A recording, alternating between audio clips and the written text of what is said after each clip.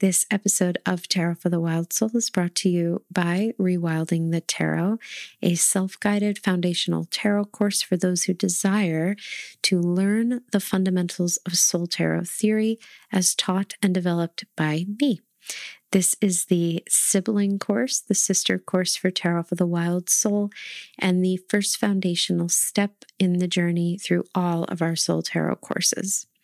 Through a weaving of immersive video and audio lessons, stunning workbooks, and special access to the Wild Soul Q&A database, which is amazing, participants will be guided on a deep, rich, transformative journey of discovery and reclamation with their tarot practice, exploring all 78 cards in the deck and so much more in a spacious, clear, and wholly digestible way.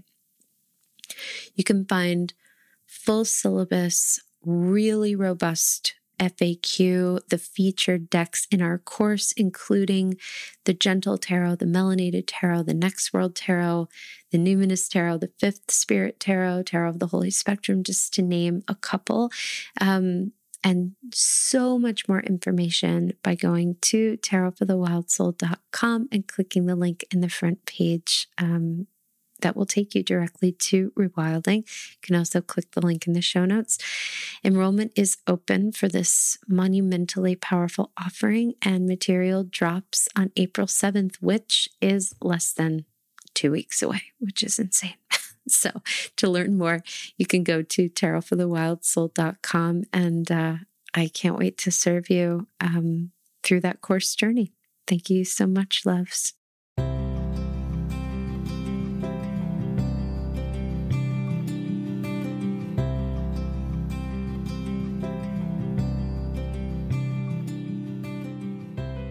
Hello, loves, and welcome back to Tarot for the Wild Soul podcast. I am your host, Lindsay Mack, and as always, just so thankful, so grateful to be gathered with you in this virtual space. Thank you so much for being here with me today. So today's episode is the final part in our 4-part kind of deep dive into the 4 core pillars of soul tarot.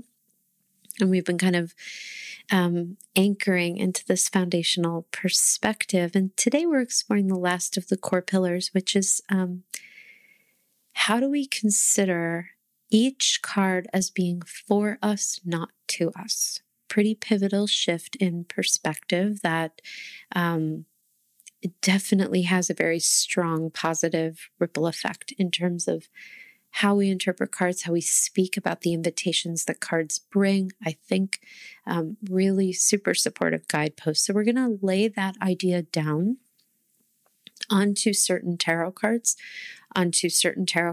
reversed that we'll talk about on this podcast. And we'll just sort of lay down a very basic framework. How might we consider this as being for us, not to us, while still totally retaining our feelings about a card? Again, you know my take on this. We never have to like, a particular tarot card, but we can be open to the medicine, to the gifts that it's bringing us. We can be open to the core intention, the core element of it being, again, for our growth, for our good, rather than to us. So we're going to talk about that. I'm going to answer a listener question. We also have our full moon in Libra on Sunday. I am so feeling it already.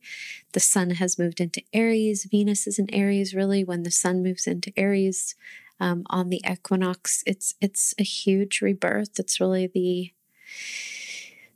it's a new year. And so I think we're adjusting to that a little bit. Like we've dropped the cocoon and now we're sort of, our wings are still wet. We're a little bit shaky because we're in these new forms. Anytime we move into Aries season, like the seed cracks open and the sprout starts to move through the earth toward the sun, toward the surface of the soil. So if you're really feeling that big energetic shift and also sort of the adjustment period, you're not alone. It's quite normal. And I think for me personally, I'm really feeling this full moon. So any full moon is a harvest point. It's a moment where it's very much like a 10 in the tarot. It's very much a moment where we're sort of, the crops have grown, they're ready to be cut down. And then we get to review. We get to kind of lay everything out. We get to look at all of it and decide, what am I keeping? What am I composting? What am I cherishing and infusing into my life? What am I kind of laying on the fire here? So all full moons are this beautiful review point, in this moment where we sort of get to harvest, look at everything, and decide what we're going to take with us, what we're going to leave behind. In terms of this full moon being in Libra, it is really shining a pretty stark and unforgiving light on the places where we are imbalanced in some energetic way in our lives, especially in the realm of our partnerships, which include romantic, friendship, business, people that we're working with, our community, people that we're serving. When I say imbalances, I think the mind immediately leaps to like, other people are not stepping up. We're giving so much. Other people aren't, That might be true, that we just really feel like we're giving, and there isn't as much reciprocity. It could be that really old sort of energetic inequities or imbalances are getting illuminated, and the folks that they're happening around are stepping up. It could be that they're not. And that's a larger question. Kind of what are we doing about that? If we've had a really long history of sort of giving ourselves away a little bit, that could really be coming home to roost for us. Like just with the energy, everything around you, just saying you can't continue that. It could be much, much larger. The way that you work, the way that you serve your community, the way you show up. These are really big picture themes. Like what has been working, what is sustainable, what isn't. Very big. And also can trickle down to really small minutia. It can also be, let's not move past this point, that you have so much fucking support around you, that you have so many people who want to help, who want to guide, who want to serve, who want to bring pleasure and ease and beauty into your life. And you're like, no, thank you, which is so real. Libra is ruled by the Justice card. And these are all justice themes, by the way. Justice is the key to it. It's a two-step process. We have to observe the reality of what's in front of us. Okay, things are imbalanced here. Okay, this person isn't working. Okay, this person's not pulling their weight. Okay, this person's offering to help, and I'm not taking the help. Here's the trickle-down effect of where it is for me. There's something out of alignment in justice, but the first step is to acknowledge all the parts of what is just simply happening. This cold, clear, very, very objective, very curious, a little removed. This is what is happening. It's a revolutionary moment where we can really just look. Sometimes we need a little help. It's a very big air energy, like Queen of Swords and Soul Tarot is ruled by Libra. So the swords are really cardinal air energy. It's a big time, typically Libra moons, of not really being like, we may have a little trouble getting clear. We may feel like, oh, this is happening, that's happening, I should do this, I should do that. We may want to bring in like a gentle other set of eyes to kind of hold us in that, and to help reflect to us like, hey, I am witnessing this happen. Like, how does this land with you? Whatever it is. So that's the first step of justice. The second step is to take empowered action. And that can't happen unless we're super, super clear about what is. But the other piece of it that I mentioned around, like, it could be that everyone around you wants to help out. It could be that there are so many opportunities for space, for ease, for greater pleasure, more receiving, and you're hitting a very natural, we all have this, a threshold with that. And so there's a kind of a shutdown, or there's different pieces in place. And if that's the case, then that's where Empress comes in. Because Empress is ruled by Venus, which is the ruling planet of justice. So Empress and Justice are two tarot cards that, although they're both lovely and for us, which we'll explore today, they can be really hard in the experience of them. That's why in Soul Tarot, we're not ever saying like, oh my God, all cards are great. They're experienced uniquely with all of us. And also, I also do believe in a degree of normalization that these cards can bring up a lot of energy. Very often Justice comes up when we're really in shoulds, when we're really in like, this should be different, this ought to be different. That's not wrong. But Justice just draws us into a very fine point. Like, yes, that's absolutely valid. Why is it happening? And also, it is happening. So let's start with that. Once we're in full engagement with the reality, then we're really free to change it. And that's what we're getting down to the heart of, the places where we've been unwilling to be with the reality of our current situation. You know, if we are somehow in a kind of an imbalanced state in some part of our lives, if someone is giving more than what is maybe, like if we need to step up and really meet someone in what they're giving, if we need to be more open to receiving, if we, you know, wherever we find ourselves in this continuum, really just being open to that idea and really respecting and honoring the fact that Libra it's a hard energy for the nervous system sometimes. So to just be super gentle around that, and to remember that full moon and Libra energy really comes in. It's again, can be really challenging because it can be super confronting. It can bring up our stuff. Again, it can bring up shame. You know, why did I give myself away? Why can't I say yes to this? All of that stuff. So if you're there, I'm totally holding you in that. Just know that with every full moon, this one included, the opportunity is at the root of all of it to clear out what doesn't serve, so that there is more room for alignment, for receiving, for care, for rest, for more balance, for more reparation, for more equity, you know, for more justice. So it's really, again, the tenor, the tone of it feels quite big. We'll see how it plays out collectively, and certainly it'll be unique for all of us personally, but Justice, Empress, Queen of Swords, and the swords in general are all beautiful anchors and allies for this moon. And I encourage you, if you feel called, just play with how you're feeling about them, what they might be bringing into your life for this moon and beyond. Yeah, very, very potent. So the fourth core pillar of Soul Tarot is that the tarot is for us, not to us. Each card shows up in a reading, in our pulls, as being for us, not to us, which, as I said before, is a pretty powerful shift.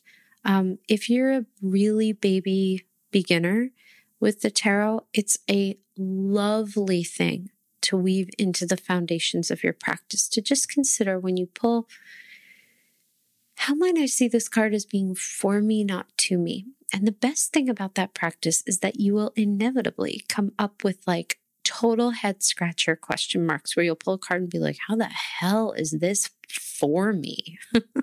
You know, and that's where things get really interesting, because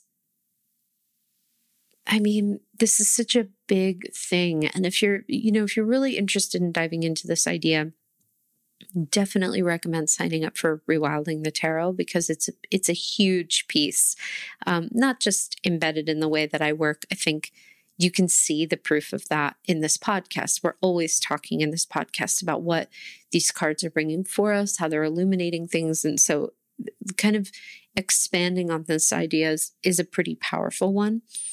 But in short, these cards, the tarot, these archetypes inside of these of these cards and depicted on these cards are our anchors and allies through this life. They are our buddies. They're our friends. They want to help. They love us, even when we kind of can't stand them. It's a really pure love, because remember, the tarot is a deck of cards. It's also a beautiful tool. It's a mirror. These archetypes are eternal. They have existed since time immemorial. They belong to you and are sort of living in the same frequency, the same framework as your guides, as those, your beloved dead, as your ancestors, as those who love you and champion you and celebrate you and grieve for you on the other side of the veil. This life is super hard and really unfair and really challenging, and it's very easy to feel separated from that love. And yet every time we turn to our decks, we have the opportunity to connect with that larger sense of belonging and homecoming, that it is possible. And in fact, I would argue even a birthright to form this kind of kinship with our decks, where we're really feeling like these energies are rooting for us. They want to help. They want to invite us back home to ourselves, to call us back to what's really asking for our attention. And like our guides, like all of the beings that help, guide, serve, support us on our path, everything is assisting us in our highest evolution. I certainly can't claim to know why we're here, what we're doing here, but I do know that the one thing that we all share, that every living being, creature that has ever existed on this planet and on any planets beyond it share, because it is the nature of life, is the process of evolution. And evolution requires an adaptation. It requires flexibility. It requires discomfort. It requires the stuff in us, the beauty of our nervous systems that always want us to be in safe, familiar, so we can just like relax. I mean, that would be great. And yet no creature, including us, ultimately always lives like that. Now, ideally, we don't want to be in a situation where systemically, due to circumstances that can be helped, that people are not in hypervigilance, in danger. Ideally, we do not want that to be perpetuated. But there is a sense of like, we'll get to a certain point in life and think like, I'm good, right? And then life comes, and it's exactly why we go through line one of the majors and all of a sudden we leave the chariot and shit starts getting a little wild. It's because we're always evolving.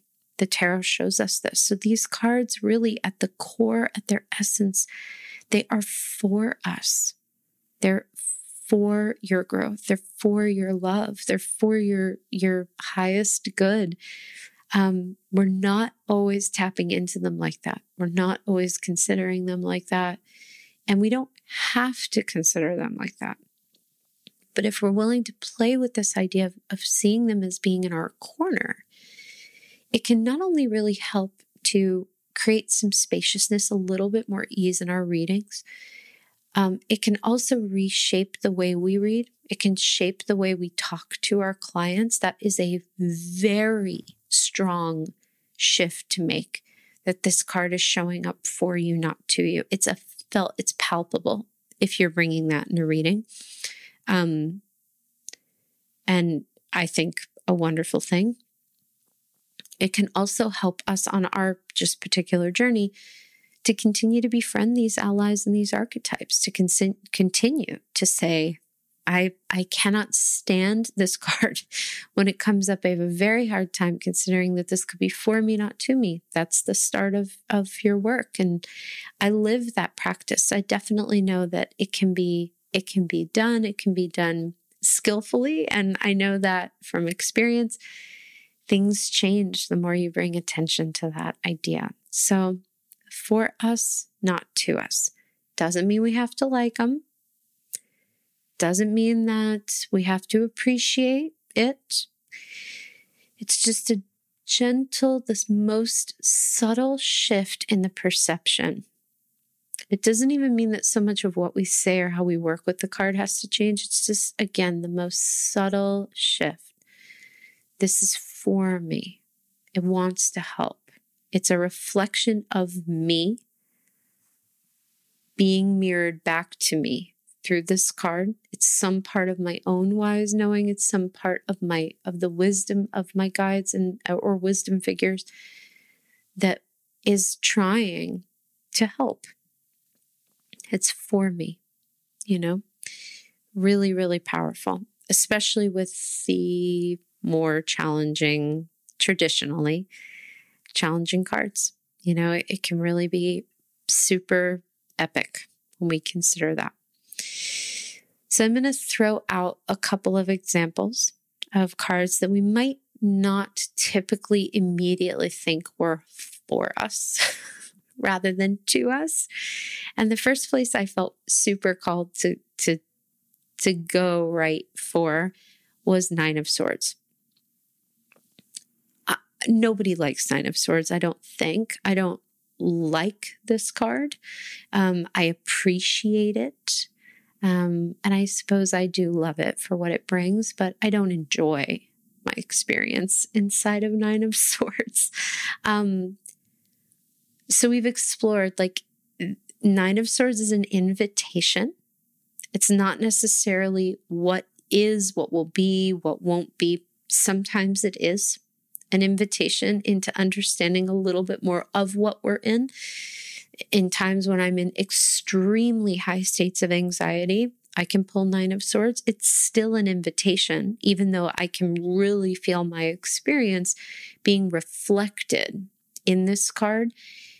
It's reminding me, hey, move into your practices. Start to really question these fears. You're getting invited into a tremendous amount of what ifs right now.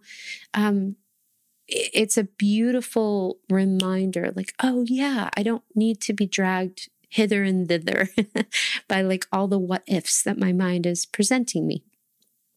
So we can see in terms of the other pillars, the invitation, we can see how it draws us into present moment practices. We can maybe even see the medicine in that. How is this card for us? A card that invites us into often worst case scenario thinking, nightmare situations, what ifs. Any nine is kind of a little bit more of a solo journey where even if we're surrounded by people, we may feel very alone and very isolated. Sometimes that's glorious, like in a card like Nine of Pentacles. Other times in a card like this, it can be really hard, really, really challenging. So how the hell would this be for us?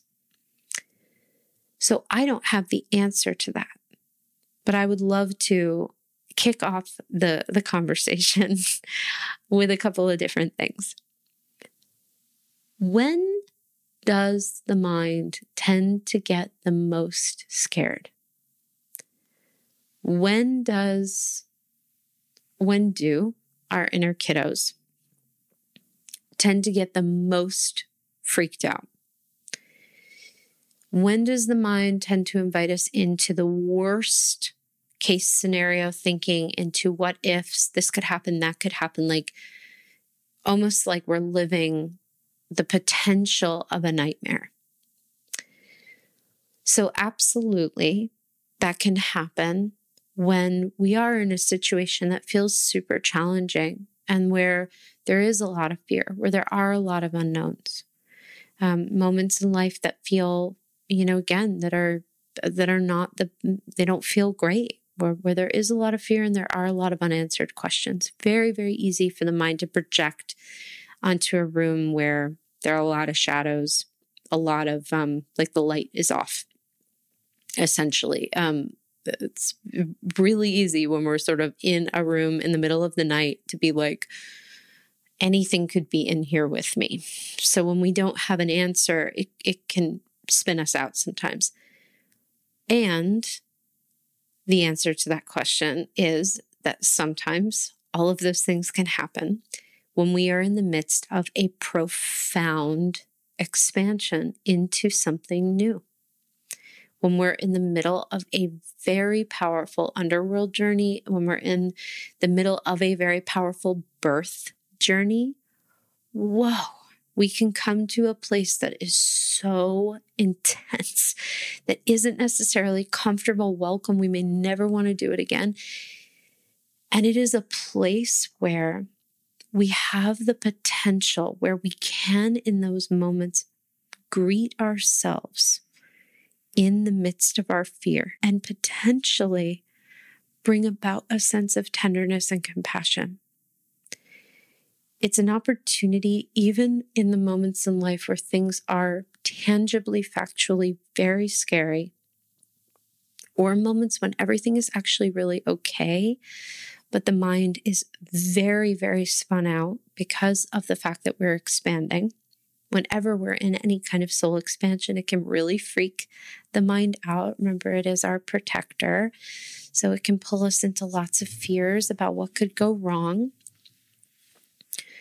We have the opportunity in those moments to show up as our inner caretaker, to be the parent that maybe we never had, to go into that room in the middle of the night and flick on a nightlight and take our kids, scoop them up and be like, hey, I know like a monster could totally be under the bed.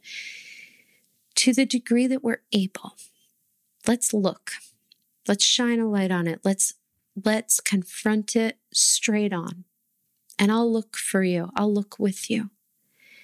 And very often what winds up happening with Nine of Swords is that the story of what could happen is so much worse than what's actually happening. And when we engage with this card at its really, the circumstance around it doesn't matter. It actually doesn't matter because the medicine, the gifts of it are the same. In this card, we're being called to meet ourselves in a moment of great fear, in a moment of invitations into a lot of worry, a lot of concern, a lot of projection, a lot of, again, what ifs. What if this happens? What if that happens? It's a really scary space. And we are our own parents. We are those inner caretakers. And unless we were very blessed, most of us did not have parents who created this kind of inner caretaking within us. We often are creating that for ourselves. And so how this card can be for us, not to us. It's not necessarily that the experience in life of being in a really tough brain or mind space or being in a really scary time where we just don't have answers. I'm not suggesting that that's, quote, for you or not. That's only for you to say.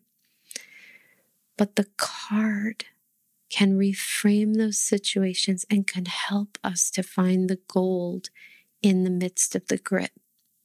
So the for you, not to you with Nine of Swords. It is absolutely for you that you learn how to parent yourself in challenging, scary moments. That's not just you, that's all of us. It is absolutely in your best interest in moments when you're expanding to find ways to hold yourself, to root and ground yourself in moments of terror, should they come up. I have to do that all the time. You know, it's where my little kid, that's where my mind tends to take huge moments of expansion. And because I've been expanding so much, I've been pretty deep in this work. So it's Nine of Swords is a big familiar to me. So it's not unfamiliar, but it's definitely been present. Nine of Swords isn't making the scary situation. It's not trying to fuck you up. It's actually helping you to reclaim your own sense of care in moments that may feel a little scary. And again, if you get this card in a position like, oh, this is what's coming, you don't know how that's going to be. That's not necessarily telling you, oh, you're going to come into some really horrible, scary situation. It could be that, like, you meet the love of your life and it scares the bejesus out of you. It could be that you make a huge leap, you start a business, like that's going to bring up all the feelings, And if you're prone to that, Nine of Swords is a huge ally for you. Huge. It will help you over time learn how to work with your fear, learn how to scoop up your fear, learn how to call your mind out on those invitations. When the mind says, oh my God, this could happen, that could happen. Maybe you play with like, well, okay, what's the absolute worst thing that could happen? And you actually follow that trail. Maybe it inspires you to bring it to a processor. There are so many, hope you can feel it, so many root systems of care, of self-empowerment, of autonomy, of self-tending, reparenting that can open up as a result of this card. It is profound. And it is for you, not to you, for sure. You can always go back to you. Most books, most people only talk about tarot as being kind of to you. Not everybody, but most. The for you, for your evolution, for your highest growth, for your continued expansion on this planet, for your continued willingness to come home and tend to yourself. Definitely possible and ready and waiting for us for whenever we want to dip in and play with that, Another card that I think we can bring about as a sort of example here is Five of Cups. So how could a card like Five of Cups that typically does indicate for most over culturally and interpretations and books and things as a loss, as a kind of a grieving process, as a contraction point, as a moment where we can kind of only see what's been scattered to the wind and we can't see what's on the other side. We can't see the possibility. We can't see the next step, at least not right now. How can an energy like that be for us, not to us? It's really easy when we pull Five of Cups, or if we're thinking about this card, to immediately move into a place that's like, well, fuck, something's going to happen to kick that off. Something substantial, specifically external, some situation is going to arise. It's going to put me in that place. So in terms of for us, not to us, I want to extract Five of Cups from the need for any kind of external impetus. Because you and I, all of us, have profound grief living right under the surface in every moment. It doesn't take much for us to dig in the soil of our being and hit some water, It's in there. And that's really what this card is about. That when we grieve, ideally, we are in the fullest honoring of the grief. We're letting it be raw. We're letting ourselves be in the grief. We don't have to immediately turn around and see the positive unless we need that for our survival.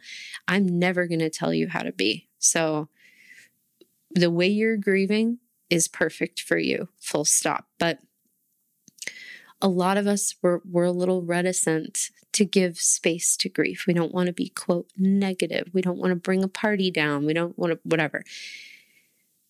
Five of Cups, if we just truly look from a super objective standpoint, Five of Cups actually says you will be more able to be present with the full cups in your life if you are continuing to give attention to the places that you're leaving behind, to the things that have died, that you are grieving.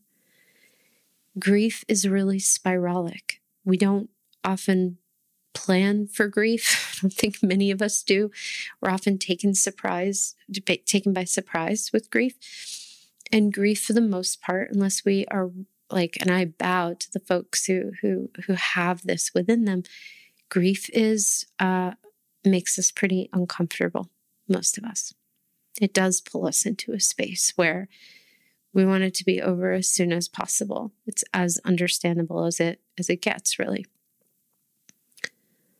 What might it be like for you to make a space at the table of your life for your grief, for your mourning, for your sadness, for your rage, for your emotion, to make space at the table of your life for this raw, beautiful part of you? And I don't want to romanticize grief. I often feel that that's a bit icky, but the rawness, the ability to love, that's really at the heart of grief. We grieve because we love so much and love even in spite of the fact that we're likely going to have losses that are enormous in our lives.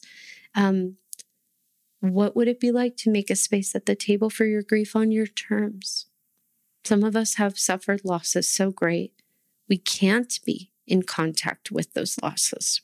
We cannot be in connection with that grief. Otherwise, it would take over our lives.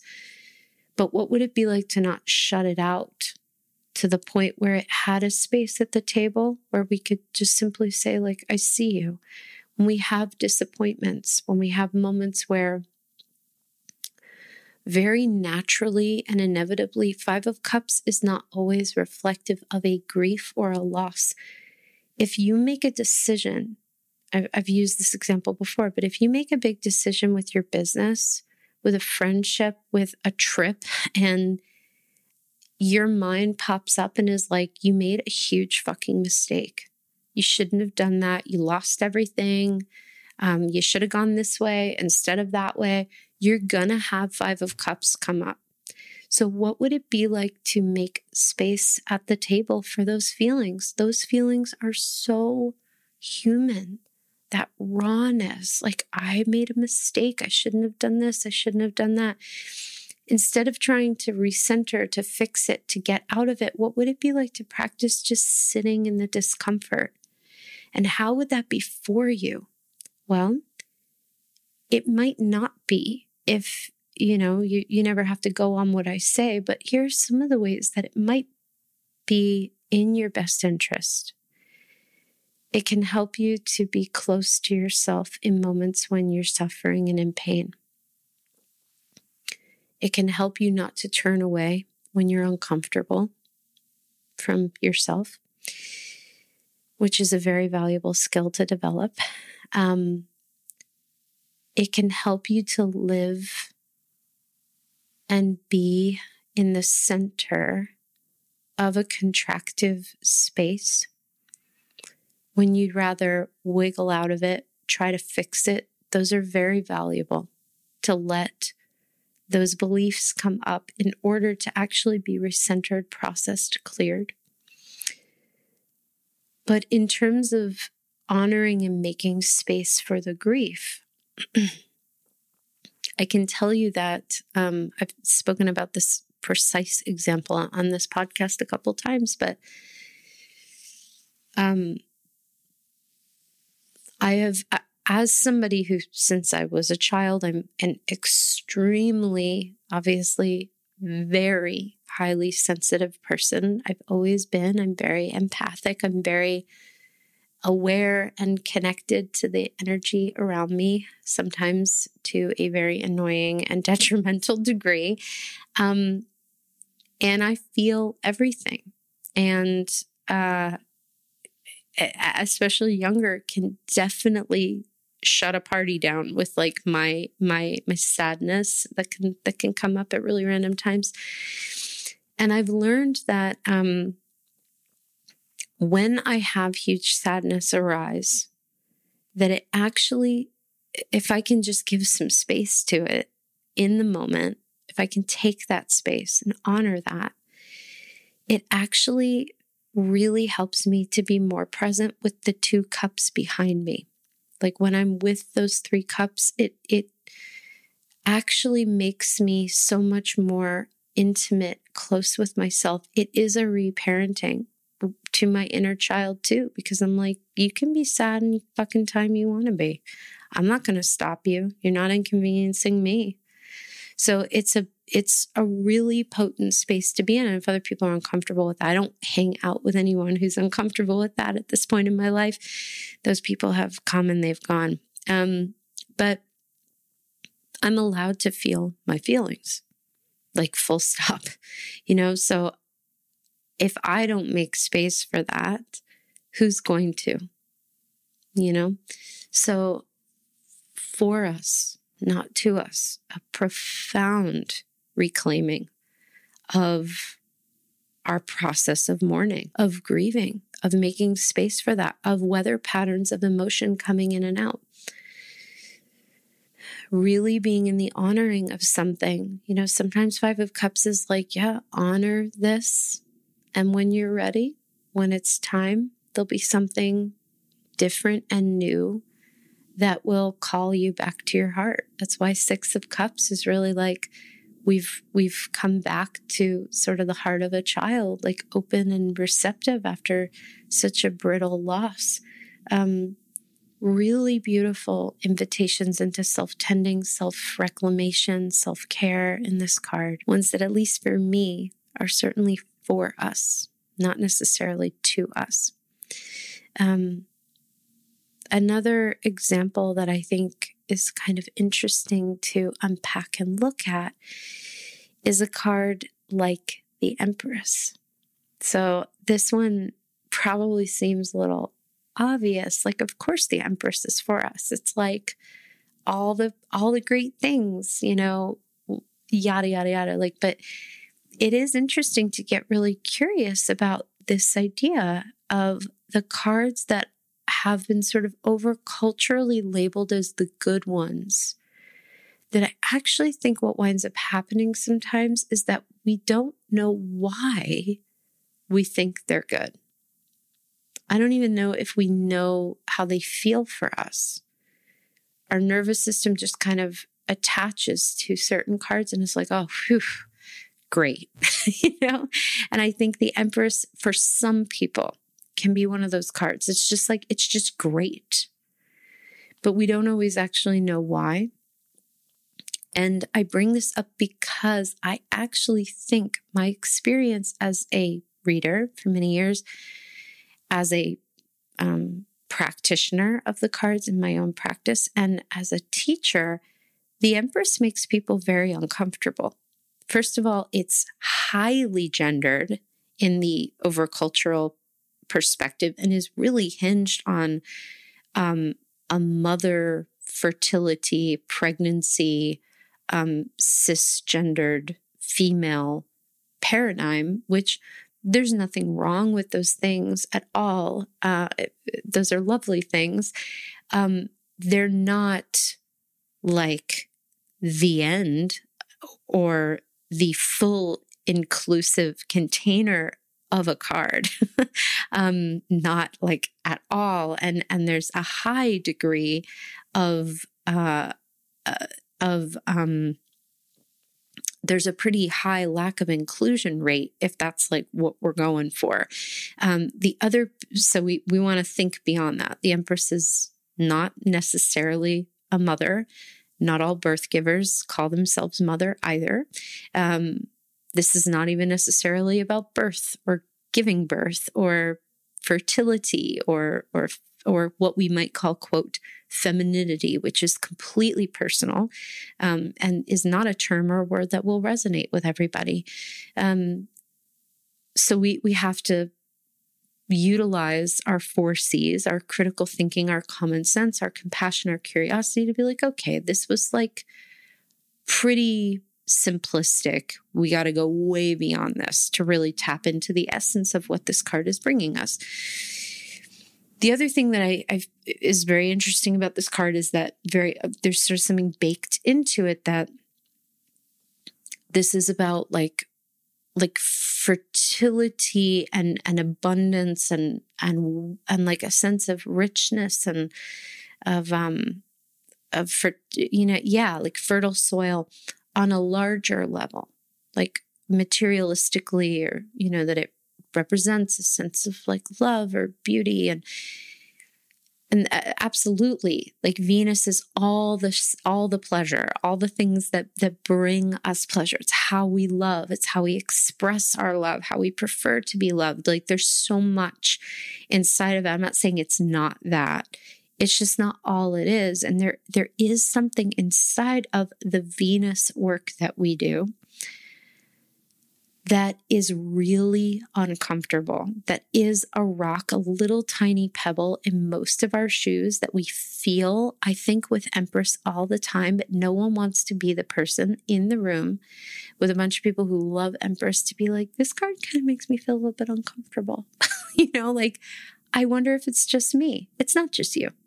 It totally isn't just you. One of the things is that, again, this card's been like 5% of this card has really been like discussed very heavily, like all of these kind of terms and labels that we talked about that aren't inclusive of all beings,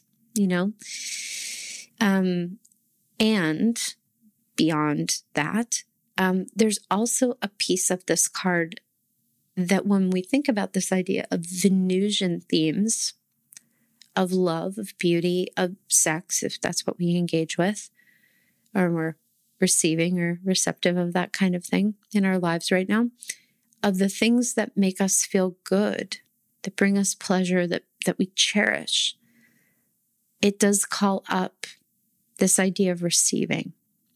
And receiving is, my teacher, Michelle, I really agree with her. This is really true in my life as well. It's like one of the hardest things, if not the hardest thing we do. We're very, very uncomfortable with receiving. And the Empress is a radical expander of receiving. So, for us, not to us. And this is where we can take a card that is kind of sweet, that's sort of over culturally, like everybody loves the Empress. Some people are very triggered by Empress. I don't want to say everybody, but again, over culturally, it's a lot easier to get there with this idea of Empress being for you rather than to you. But I think even with that, we have to unpack what the for you is. So for some people, the Empress comes for them and really engages them into more of those paradigms that are more traditional. When we expand out, when we open our arms as wide as we can, Empress is a reminder to us of the beauty, of the spaciousness, of the delights that are our birthright to receive, that most of us do not feel are our birthright to receive. We all have thresholds of receiving where we hit a certain high and we go, ooh, I can't go any further than that. I'll look too greedy. I'll look like I've sold out. I won't be like pious enough. Like whatever the deal is, right? We have incredibly subtle ways to block off our pleasure, our receiving, our connection to the stuff that puts us inside of our inner emperor. And by the way, all of us have different ways of being in the expression of this card. Being connected, being tethered to this sense of receiving as birthright. It's lifelong work. It's not immediate. But when Empress comes up in a reading, it's not just to shower us with like sweetness and wheat and coins and all kinds of shit. I mean, I'm about that. I think that's great. And again, I'm not saying it can't be that.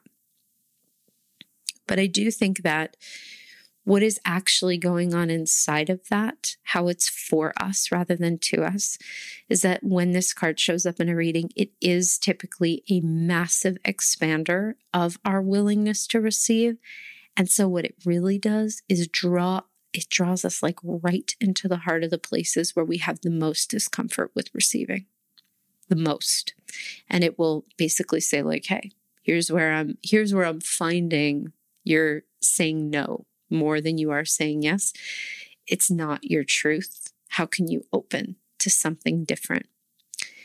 That definitely doesn't feel like it's for us in the short term. In the present moment, it's often very confronting and uncomfortable, but it so is. It so is. It's here to like dilate us. It's here to help us to be available for more sweetness, for more receiving. There is a lot of beauty inside of this that can be drawn in, even if it is a little confronting and uncomfortable. It's a high, high skill to have, to be in the willingness to be in the profound discomfort that comes with wanting to close off from receiving because it's a little bit too painful. It's also really intense to confront the parts of ourselves that have cut off from receiving. Whew, that can be really painful to be like, wow, that all of this was available to me and I was just not comfortable with taking it, with my willingness to receive it. So sometimes even just time, quiet space, those are huge privileges, big luxuries. So it's just a taste. Those are just a couple of different ways the cards can be for us, not to us, not maybe immediately what we would think, right?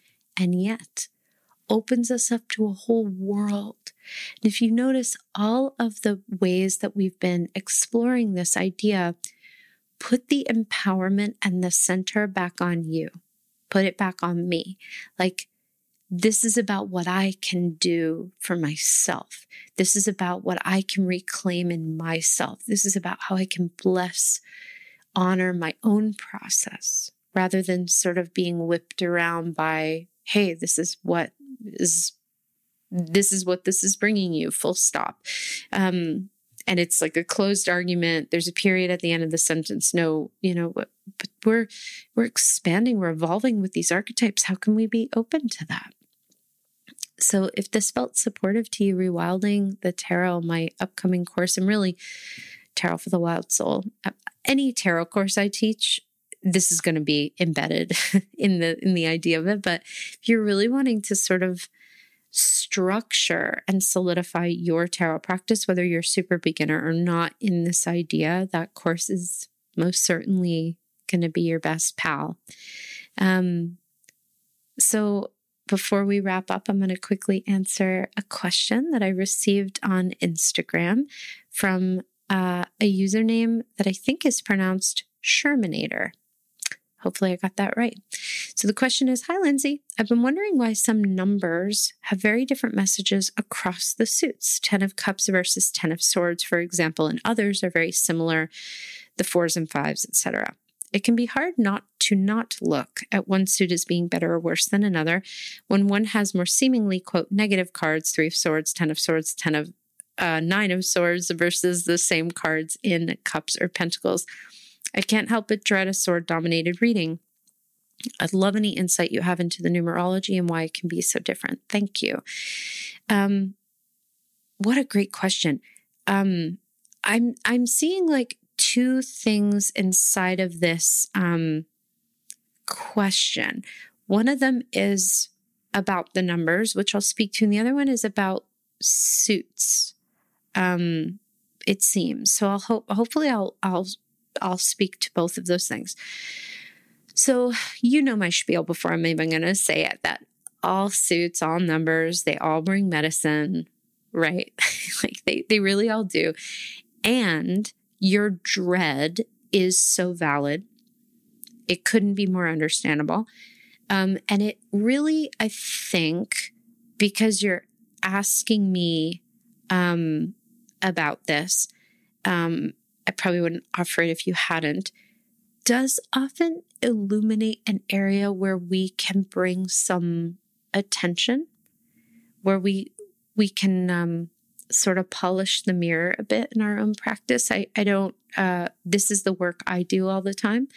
If I'm really in some big story about like, oh God, or if I'm bringing a a judgment, a preconceived notion to a suit, a card, whatever, I consider that to be like the bell ringing, that I'm like, okay, I'm bringing energy into the space with this card. I want to do my own kind of field research on this. I want to look at it. I want to see how I can be a little bit more curious, a little bit more open to this idea. So there are so many ways that you can do that with the swords over time. And really, I think it does help with an energy like the swords to come into a sense of remembering what they're doing. The cups can be extremely uncomfortable, even though they might seem like delightful. The pentacles can be super confronting, so can the wands. The swords can be really light sometimes. Really, just the swords are an opportunity for us to befriend the mind, and the mind can be a little bit of a scary place sometimes. So that's part of why they feel so shitty, It's totally understandable. And I also wouldn't maybe be doing my job if I didn't say, like, definitely check out, see if there are ways that you can bring about a little bit more curiosity to that.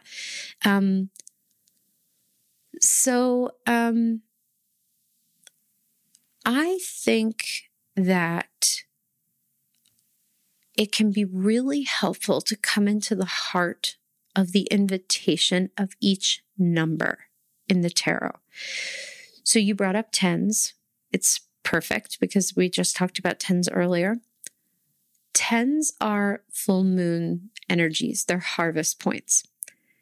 So really, they're all kind of doing the same thing. Each 10, they're just, the experience of them might be different. And I actually am going to say, I don't know if this is true of your experience, but I'm going to say that I think a lot of the time our like perceptions about cards can create so much more stress than what actual cards bring to a reading.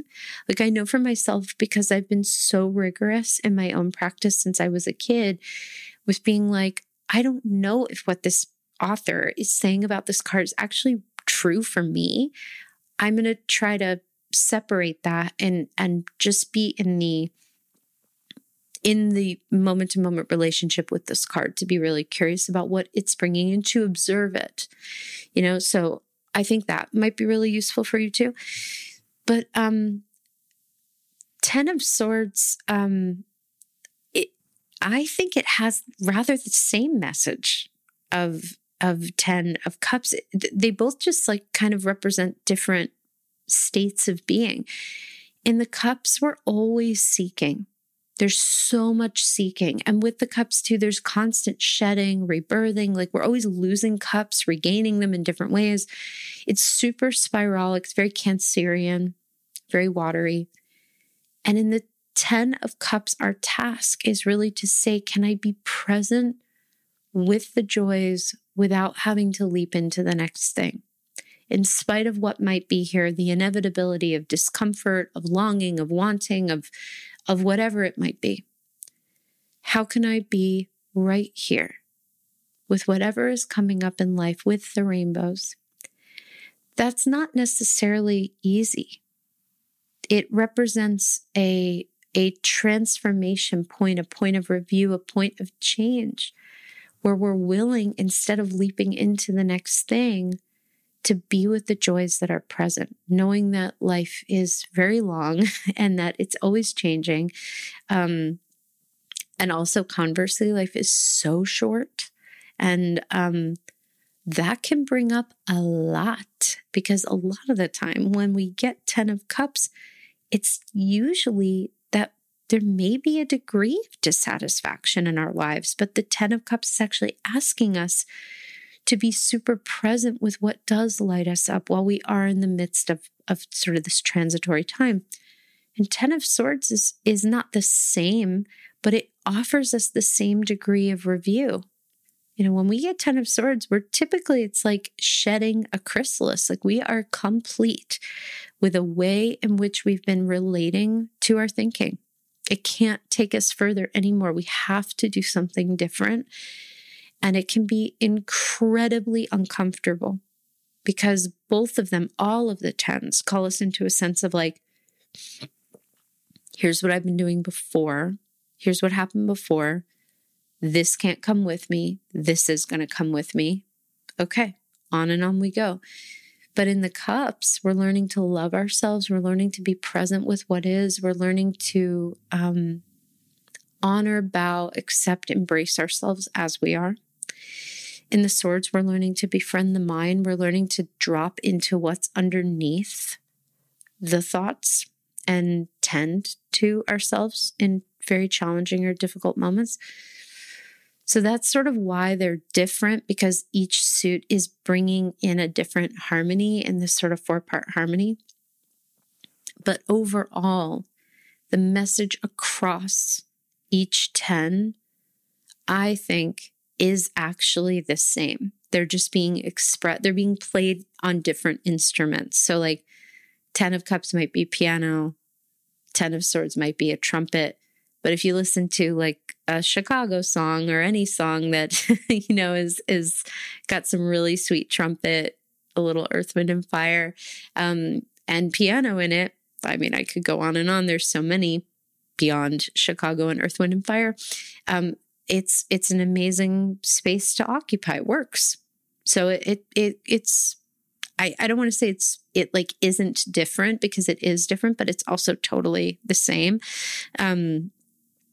I would actually say that you could say that about the 4s too. I would say 4 of Swords, 4 of Pentacles, and 4 of Cups are actually sort of similar. Like they're all on a piano, but 4 of Wands is kind of like on a saxophone. Like it's pretty different. And yet they all have the same tenor, the same message. All the 4s really say, it's time to refill your cup. It's time to take a break of some kind. 4 of Wands is really the only one that's specifically like, go out and play, like go out and enjoy your life. That's a really important part of tending the fire, is bringing a sense of joy to it. So I so understand your dread. I won't go into all of the numerology, but just to say that there is often an umbrella of medicine clarity. There's a sort of a solid intention point that all of the numbers occupy. And if each number is like a song, and each of the 4 suits are playing a different instrument inside of that song, all those songs are going to sound different. And it's really easy to be like, this part of the harmony like totally doesn't match with the other part. And yet they do, they do. Again, it's just a different expression of the same song. So I think how you can come to a greater sense of clarity, which hopefully I helped to illuminate for you, is to check in with your relationship about, we're always having to do this work. Like, where are your judgments, preconceived notions, etc.? How can you befriend a suit like the Swords? I think that's a really important step. It can be done. And if you're willing, like the Swords definitely are not fun, and yet they are really potent expanders. And so if you can appreciate them on that level, you can still totally dread them. Sometimes I do too. Even though I definitely consider them to be pals. Kind of going into that root work, and then checking in for yourself about like, whether it's kind of tuning in with this podcast, if this resonates with you, and really just reflecting for yourself, like, what has Lindsay said about the numbers over the last whatever, how many years.